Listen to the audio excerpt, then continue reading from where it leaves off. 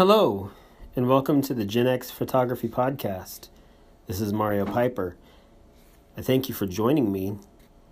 This initial episode will be mainly discussing the reasons why I love photography and the reasons why I left digital photography, at least for now, and ventured into the non-nebulous world of film photography. Now, I do love digital photography. I've had many digital cameras over the years, from super zoom cameras to small point and shoots to the fabulous Fujifilm X100, which I still truly love. And each one of those cameras has given me wonderful photos, thousands of photos that I will always cherish. Photos of trips that I've made with my wife, trips that I've made with my family after having kids, pictures of my kids as they've grown up, and many things here and there in between. But I was always missing something, and that was the tangibility of these photos, because with digital photography, of course, you get excellent image quality. There's no doubt about that. The quality of the photos are as perfect as they can be.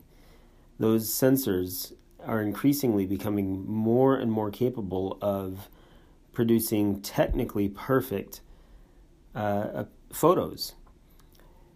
But the thing that's missing is that photo doesn't exist anywhere.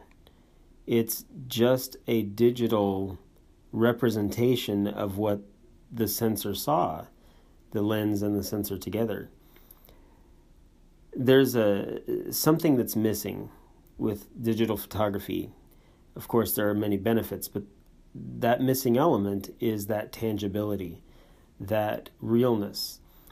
And this is something that intrigued me when I took a photography class, a digital photography class, back in 2012. My professor, not really professor, but my instructor at the time, said something that intrigued me, and it was the difference between digital photography and analog or film photography. He said that with the digital photo, what's happening is that the sensor is seeing what the lens is seeing, but then it's seeing what the lens is seeing at every moment in time. Whereas with film photography, you have a snapshot of time that is unique and singular, in that one strip of film, that one exposure, captured that one image from that one vantage point at that one instance in time. And so those aspects of reality came together onto that one exposure, and that intrigued me greatly. Well, at the time I had a Fujifilm X10, which was a beautiful camera, wonderful to operate in many respects. It was like a film, designed like a film camera, an old film camera. Those Fujifilm X cameras are wonderful in that way. And I had a lot of fun using it. But I yearned for what my instructor was talking about, and that being the tangibility of film photography. Well, my first foray into it wasn't too successful. I got a free film camera, not knowing how to use it. It was an old, from the 80s SLR, plastic fantastic SLR, and I didn't know how to load film. I bought a roll of film, didn't know how to load it, thought I was shooting it, sent it to the darkroom, and it came back as being a blank roll. So that kind of discouraged me for a little bit.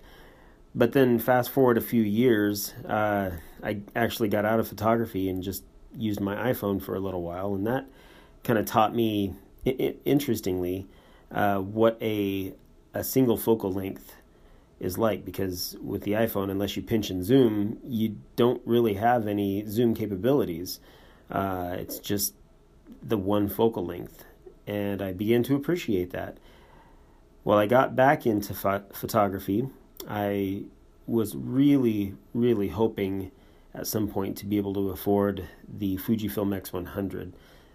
When I saw that back in 2011, I was smitten, and knew that was the camera that I truly wanted. Well, I finally got it on the used market on Amazon, and it worked wonderfully. I took it on a number of trips, captured some images from the West, the desert, had a good time with it, and I love that focal length, 35 millimeter equivalent,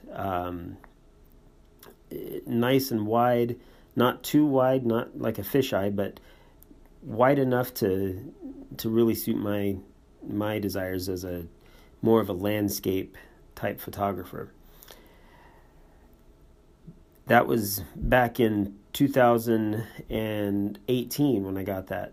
Well, 2019, summer of 2019, I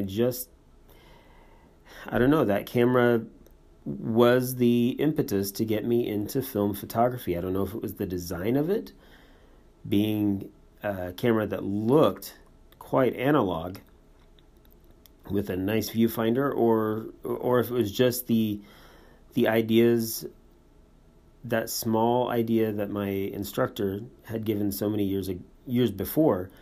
Perhaps that started to seep into my soul. I'm not sure.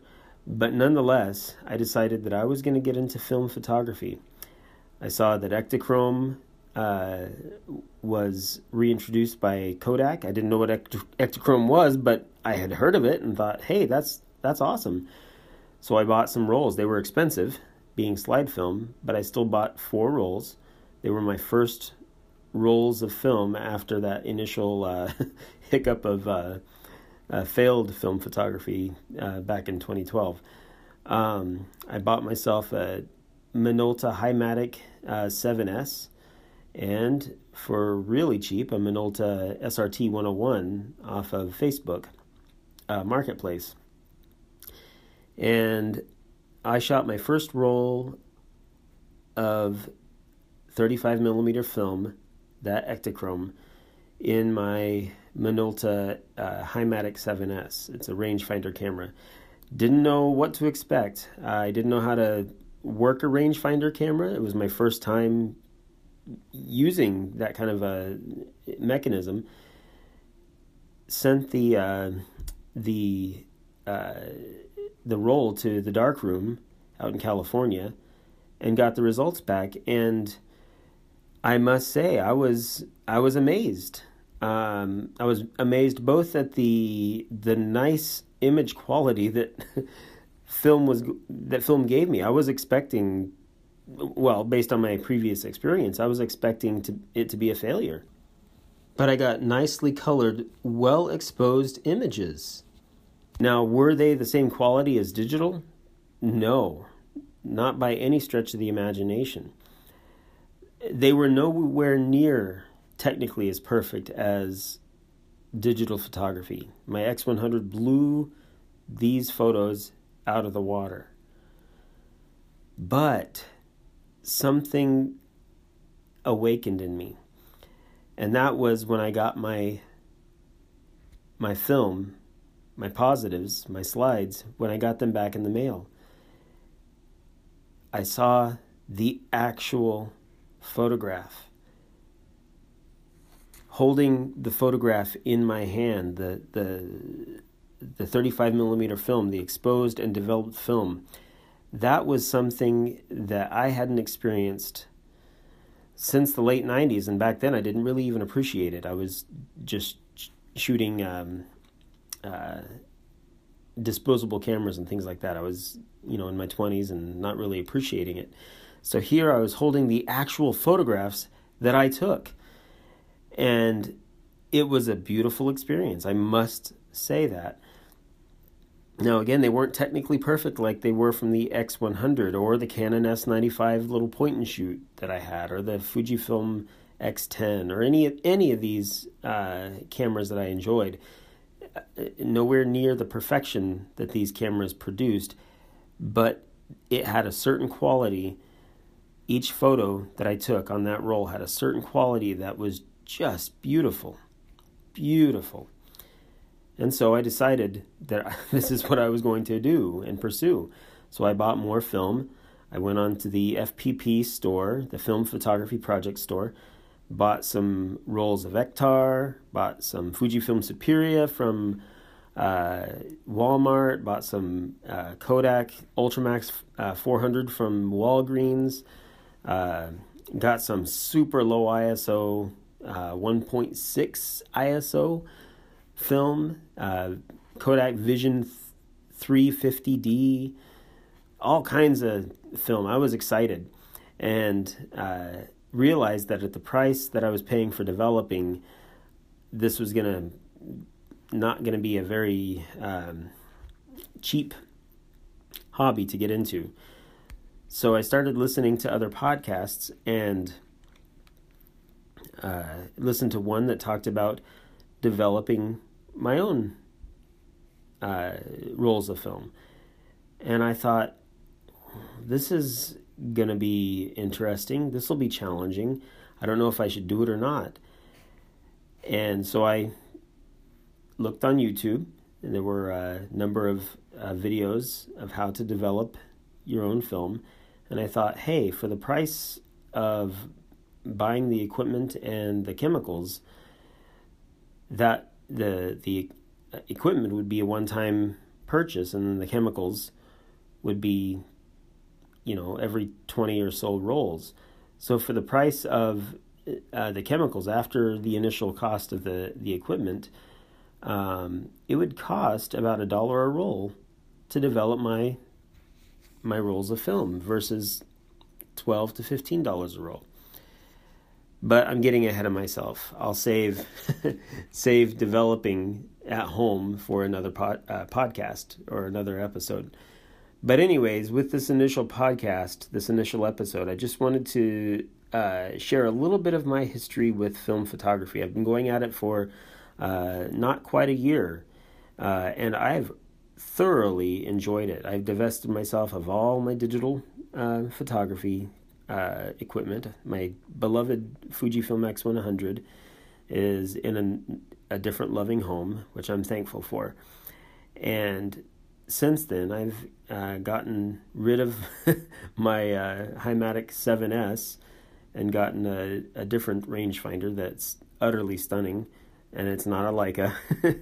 I'll tell you about that in another episode. But in the meantime, this podcast will be about a once-a-month podcast unless I get more inspired. So anyways, thank you for listening, and have a wonderful, wonderful time shooting film photography.